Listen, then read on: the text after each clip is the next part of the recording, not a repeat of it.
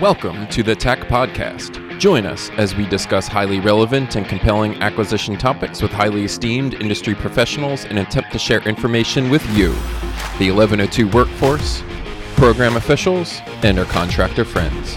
We hope that you find our topics and discussions helpful and enjoy this episode of Tech Talks.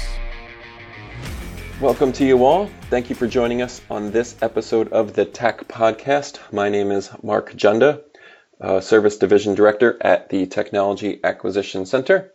As always, we have an exciting episode for you all today that I'm sure you'll enjoy.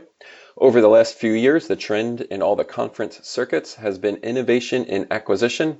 With all the attention that innovation has been getting, we've really noticed an appetite for taking some risks and trying new methods.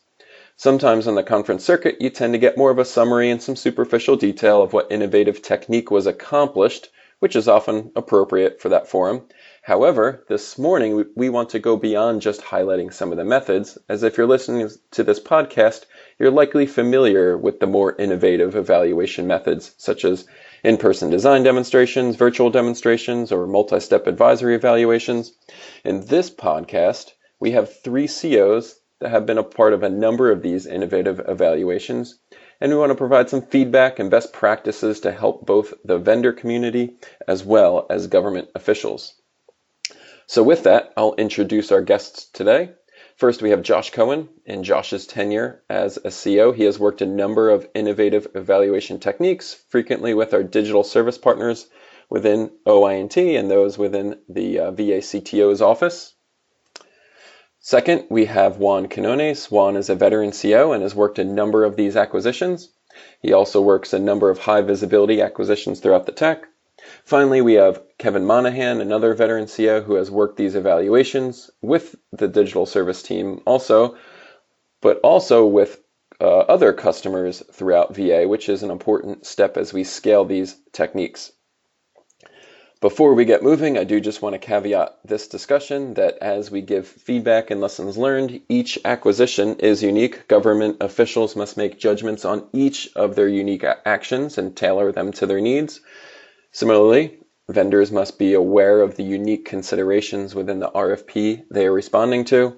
We definitely don't want to lead anyone astray as we discuss things in this episode. So let's get started. I don't want to spend too much time going through an overview of a technique, but just to level set, Kevin, can you just give us a high-level summary of an advisory multi-step evaluation? Absolutely. And again, my name is Kevin Monahan. Thanks for having me. So again, multi-step advisory, we take the form of normally 2 steps. The first step would be an initial technical submission, and this technical submission can come in the form of a case study submission or an abbreviated technical approach to a use case. Those submissions are then evaluated and result in an advisory notification to the offerers. So they're evaluated. We typically would use a confidence rating for those, and we would advise the offerers whether we feel based on their initial submission, whether they're a viable competitor or not. And then would it be at that point where the decision is up to them whether they wish to proceed to the next step of the evaluation. And typically the next step of the evaluation would be another technical factor, as well as if you choose to have past performance and price. So again, it's just that the multi-step is an initial submission that allows a more of an informal sort of case study that's evaluated and results in an advisory notification to offers. All right, so they get the advisory, notification, they decide whether to continue with the acquisition per the advisement or not continue per the advisement, but it is up to the vendor to make that decision. And then we would go to a step 2, which would be the larger evaluation, as you said. So that's kind of the process we typically follow with these. So let's just walk through now and kind of talk from the government perspective, from a vendor perspective, things to be aware of, some considerations to have. Josh, you've done a number of these recently. So just speaking to the upfront advisory factor that we often use confidence ratings for, what are some things from a government perspective to consider? Thank you, Mark. And again, thank you for having me be a part of this. So as Kevin just mentioned, the advisory step is meant to be somewhat of a lightweight gate. So kind of the first and main thing to keep in mind as you're developing a case study or an advisory step to proceed a longer step, like a demo or something that's a little more time consuming, is to make sure that the first step is lightweight, both for the vendor in the sense that it's something that can be somewhat quickly put together, as well as for the government that it's something that can be quickly evaluated. There's a need as well, though, to make sure that it is meaningful. So I think that's the balance you're trying to strike, is between making it kind of lightweight, but also that it's something that you really get some meat out of. And again, I think to further that point, we've often asked for a set of artifacts or some kind of basically proof to back up the story you've told in the case study. So I think the next consideration in terms of making sure it's logistically simple is also to make sure that you can kind of validate, since it is simple, that you can validate what's in it. And again, our main way of doing that has been through artifacts. So for instance, if you're telling a case study about a user-centered design session you did, and that is really the story you're telling in that case, we may ask for some of the design artifacts that would normally be expected, something that they can pull together fairly quickly because it's work they've done and would assumedly have on hand. And again, an easy thing for us to look at and validate, and makes for a good gate. So those would probably be the main considerations, and not to get too caught down into the logistics or trying to make it more than it's supposed to be. Again, making sure you kind of leave those more logistically challenging steps for the step two. Yeah, I do agree. From what we've seen, we want to make it worthwhile but lightweight, so that vendors, after they go through it, they don't feel like they've expended so much that they might as well just continue. And also for the government, you're adding a step, so we don't want it to take too much time for the upfront step, essentially elongating the entire process. So yeah, two very good points with that. What else? What are some other government considerations? So I would say another consideration that you would want to utilize this if you're really expecting to do or want to do demos in the next phase, or you're expecting a very complex sort of tech factor 2, and you're also expecting to potentially have a lot of bidders, then doing the upfront initial tech submission allows you, to kind of a light lift up front, evaluate, and then advise offers. And typically you would be able to pare down the number of offers that are moving on to step 2. So it could save time up front. And then when you move on to step 2, you could likely have less offers that move forward, which makes then doing ITDs obviously be very difficult to do technical demonstrations when you're talking 20 some odd offers. So if you can have this initial step, you might be able to get it down to a more reasonable number. Yeah, it needs to be an effective mechanism to reduce the pool going into that. So in doing so, it must be fairly heavily weighted on the back end, the ultimate best value decision, because if it's not considered or lightly weighted, no matter what rating a vendor gets, they might decide to stay in because it probably won't hurt them too much later on in the best value decision. So it should be weighted pretty heavily as to serve as a good deterrent for them not to continue.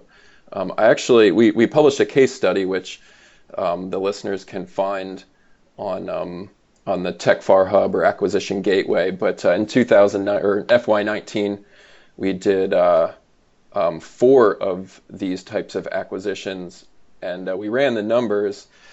And out of those 4 acquisitions, we had 21 total step 1 submissions. So figure that's the case studies. So 21 vendors responded across the 4 acquisitions. 13 of those 21 were advised to withdraw from the competition based on upfront evaluation. And then 12 actually did withdraw. So it did serve as an effective deterrent to not move forward. 1 remained in the competition. That vendor did not end up winning that competition, but the numbers do bear out that if it is a considerable factor, that vendors will take the advisement seriously and potentially not move on. So that's a number of considerations from a government perspective. The average contracting officer out there listening to this definitely has a number of things to consider, and you guys did a good job summarizing those. But from a vendor perspective, what are some things to consider when doing the advisory 2-step? Sure. Why don't I take the first stab at that one? So one thing I would keep very much in mind, and this kind of goes throughout the steps that we discuss on the moving forward on this podcast, that like even a written or any traditional evaluation method, stick to what the evaluation plan is asking for what the solicitation is specifically asking for. And in respect to a case study, I think stay focused on what the case study was to represent. It's not necessarily that you are being asked to write, what would be a long form agile process or a long-term, 40-page type proposal, and don't try to take that and squeeze it into 3 pages. That's rarely what we're asking for. We're asking for one story that can increase the government's confidence that you actually know how to do the work the way the PWS is requiring you to do it. And we are usually going to try to pick something somewhat focused to look at, and the case studies are meant to be that. So we'll allow you to discuss any part of your agile process in most cases, but try to focus on one, do a good job of walking through the steps and pick artifacts that specifically back that up, as opposed to trying to turn it into like everything good about our agile process in one case study. I think we end up getting kind of generic responses, and we can tell that that's what you're trying to do, and you'd probably be better just focusing it a little bit more. Yep, and I agree. Just obviously make sure you understand the instructions, as with any solicitation, know exactly what you're being asked to present within the case study, and exactly how it's being evaluated, and any stipulations in terms of the case study. Sometimes if you're going to have a case study from a proposed subcontractor, you obviously you need to ensure that proposed contractor is going to be part of your team moving forward, or else there could be language in the solicitation that you could be disqualified. So that's all considerations you got to have up front. Yeah. Definitely. Yeah, I know we've seen it also, and Josh, you kind of alluded to it, where the artifacts don't necessarily match that 3-page narrative they give. So you definitely want the artifacts to support the case study. And then just also considerations and knowing the solicitation really well of exactly what would qualify as an artifact. And I know typically, and every solicitation is going to be different, but typically you want the actual artifact from the project that they're citing, and not creating new artifacts to show anything. Historically, we wouldn't have accepted that. So just knowing those things about what would qualify as an artifact, what wouldn't, and definitely everything that you guys said. Well, good. So that would be the first phase of the multi-step advisory process. So at this point, the government would evaluate and provide the ratings back to the vendors, and they'd be notified whether you're among the most highly rated, and it's our advisement that you either continue or do not continue with the procurement. If we advise you continue, or you determine you want to continue regardless, at that point, you would be on the hook to submit the remainder of your volumes in all likelihood. And what we've done on the second phase is we've had on-site demonstrations or virtual demonstrations as the next step. So let's do the same thing. Let's walk through from a government perspective, the average contracting officer out there, if they're going to do these demonstrations, what are some considerations they should have doing on-site, in-person, or virtual demonstrations? Yeah, I guess I'll start. I mean, a lot of doing demos all starts with, what your requirement is. A lot of the demonstrations we do, we want them to present their agile process. So obviously, if you have an acquisition where where they're going to be executing agile software development, I mean, you might want to consider doing demos, because it allows you the show me, don't tell me aspect of it. You can actually get them in a room and actually see how they execute their agile processes. And what a critical aspect of that from the evaluator standpoint is to make sure you have that experience on the evaluation team that knows exactly what they're looking at within a demo. That includes people that know the coding aspect of it, all the way down to being a scrum master. So making sure you have an experienced set of evaluators that know exactly what they're looking at in an ITD. So certainly for on-sites, I would say logistical challenges of schedules, and I think the case study really originated out of the need for us to have a step to get to a demonstration, which from just a scheduling perspective can be very difficult. The minute you have more than 5 demos to do, you are into another week. And if you're not all from the same place and people are traveling, even the vendors as well, I mean, those logistical challenges are on both sides. That can be very challenging. And not to say that it doesn't mean you can't do it when you do have more proposals, but certainly in those cases, you'd want to have the case studies or some form of cut down so that you're not stuck doing 25 of those. I mean, you could spend a month on it. And to that same point, we try to do the technical evaluations as soon as the demos are done, or, at least whiteboard, general consensus on some points so that we can document it in real time, make sure everybody remembers the details correctly, meaning that it's probably going to be hard to do more of these in one day, more than one of these in a day. And as a result, those logistical challenges become that much more complicated. So really think through, if you're like, well, we'll just keep doing 3 or 4 a day, that's a 10 or 12, 14-hour day, depending on how long the demos are. So just really think through all of that before you just jump in and start dropping things into a solicitation. And I would say there's a lot of thought, leading into demos and putting together, the scenario, making sure you have a scenario that's going to elicit that approach you're hoping to evaluate within the confines of a 2 or 4 hour demo. You also got the considerations for who are going to be your stakeholders. Typically, there would be a few government resources in the room that act as the stakeholders, the actors. One, could be the user, might be a veteran, whoever that is, and one could be the product owner. And those are the folks that the vendors are going to need to engage with, from a user-centered design aspect and from understanding the requirements, prioritizing the requirements. So that's all critical leading up to a demo to make sure you're able to come up with the right scenario and determine who the right stakeholders are going to be that the vendors are going to engage with. And again, that's in a fictitious role, right? So they're really playing those fictitious characters. So it's just something to consider as you're preparing to do a demo. Right. So a number of good advice on-site demos, but especially as we endure COVID-19 right now, the on-site demos probably were limited in being able to execute those. So we might be moving more to virtual demos. Juan, I know you've done some virtual demos. Any feedback on how to execute the virtual demo as well? Sure, yeah. Josh talked to some of the logistical considerations you have to give on the face-to-face.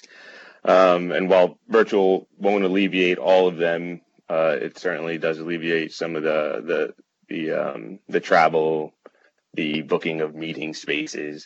Can you cram more into a day? Perhaps not. You still need the time to run the demo. You still need time in between to do your technical evaluations, to huddle while it's fresh. So in terms of the day-to-day, it may not alleviate how many you can get done. Consideration should be given to the platform being used. Some hiccups that I've encountered and experienced the hard way is that we've set up meetings for these virtual demos and did not test for it. When it came time to do the demo, the vendors had problems getting on to the Zoom or to whatever platform we're using, be it because the government has some restrictions on it. So I would think put a little bit of planning. So again, while virtual demos might alleviate some concerns, there is prep work that needs to be done. What I would recommend to that point is to do some live testing, maybe take the time the day before or a few days before. If you're deciding to use your own platform to put it out there and make it available and get some feedback from the industry folks, or another option you can take is to leave it up to the vendor to, and make it part of their responsibility to set up the meeting. And that way it's more likely that you'll be able to connect to their platform than have them connect to yours. Good feedback. Okay, so that's kind of from the government perspective, how to do on-site or virtual demonstrations in this phase. What about from the vendor side? What advice would you give vendors going into this phase of the acquisition evaluation? I would obviously start by, again, going back to making sure you understand the instructions for the demo, really, getting a good feel for at least the information that is within the solicitation, what's being evaluated. A lot of times you're not presented with the scenario for a demo until the day of, whether it be in person or virtual. But, typically there obviously is going to be some information in the solicitation about the demo, what's being evaluated, how it's being evaluated. So make sure you have a really good feel for that and using that to determine who the appropriate team would be to bring to the demo. I think it's definitely a critical consideration. Yeah, I know we've seen, typically we limit the number of vendors that can show up to these demonstrations for good reason, and utilizing someone who maybe can't execute the demo well would probably be a waste of that spot. So yeah, definitely be careful who you identify to bring on that team. What about you, Josh? Any thoughts? tying together what I think Juan and Kevin were just talking about in terms of government responsibilities going into a demo like this is not only does the vendor have to be careful with who they pick, so does the government. And I would say this is probably the number one limitation to doing these. I mean, just specifically the demo step, is the need to have people that really know what they're looking at. I mean, if you're going to bring user-centered design experts into a room, really high-end vendors to do a specific thing, you really have to make sure you have you owe it to them to have evaluators in the room that can recognize what is being done right and not just get like pulled into that. So I think if you're a CO and someone's suggesting this, I think the first question should be, what do you want to evaluate, and are you a subject matter expert in it? And again, I think to Kevin's point, that would be the first consideration of vendors as well, is to have that same conversation on, are you a capture manager or are you a centered design expert, and what are we trying to get out of this demo, and who should we bring? To that same point in terms of who you bring, I think is also what you do. So what you spend your time doing in the room should also specifically align with the solicitation. Again, this goes for both offsite and in-site demonstrations. The government is usually pretty clear, either in the solicitation or in the kind of use case challenge document you're given, on exactly what it wants to see for the 2 or 3 hours it's seeing. And I have not always found that. I think sometimes vendors come up with a preconceived idea of like, well, here's what we're going to talk about, and maybe that's not what we hand you when you walk in. And I would say immediately abandon the plans and focus on what we asked to see. If we asked to see coding be done for 4 hours, a discussion of your last 10 projects, which may all be good information to have, isn't what we wanted to spend the 2 hours doing, and that's not what we asked for. So again, a big focus on really reading what we asked for, reading it through before you start. I know that sounds like a basic thing, but just making sure you understand what you have to have for us at the end. I feel like that's not always there. Sometimes that's something we want you to define. So when do you define that during the process? And was it clear to us while we were watching that you were all walking towards a common goal and doing the same thing? So that would be my next consideration for vendors. I'll just reinforce two things too that Josh just said, and speak specifically to the virtual demos. I do feel like it could be more likely that you fall into that marketing trap when you're on the phone or when you're on a video conference than when you're in the room. So I would try to stay away from that as much as possible, and like Josh said, kind of get to the point, and specifically get to the point that the government is requesting. So pay attention to the criteria that you're supposed to be talking to, any technical elements that you're supposed to be talking to, and specifically address those with as little fluff as possible. And I know those are two kind of traditional fundamental recommendations, but they hold true in any kind of government acquisition in virtual demos, face-to-face demos, or what have you. Well, great, Juan. Great points. So I think all these considerations are definitely important, and we could continue to go on for a while longer as we sort through the process and highlight successes and pitfalls that we have encountered. I'm sure as we continue down this path, we'll continue to learn more and more. I do, again, just want to highlight in closing that this isn't a one-size-fits-all approach. The evaluation into 2 steps can potentially elongate the process if the upfront advisory step isn't effective or your vendor pool is very small. You must determine that the time savings from evaluating fewer vendors in step 2 is worth investing all the time in the step 1. Otherwise, you're just elongating your evaluation time potentially. Referencing the case study I cited earlier, in the 4 actions that we looked at from FY19, we calculated the time savings from evaluating fewer vendors in step 2 and found that even considering the elongated 2-step evaluation, we still saved 44 days of effort. So it did work effectively in our cases. If you need specifics on this process, if you want to look at our RFQ or RFP documents and kind of get more into the details, I do invite you to look at the case studies that we posted.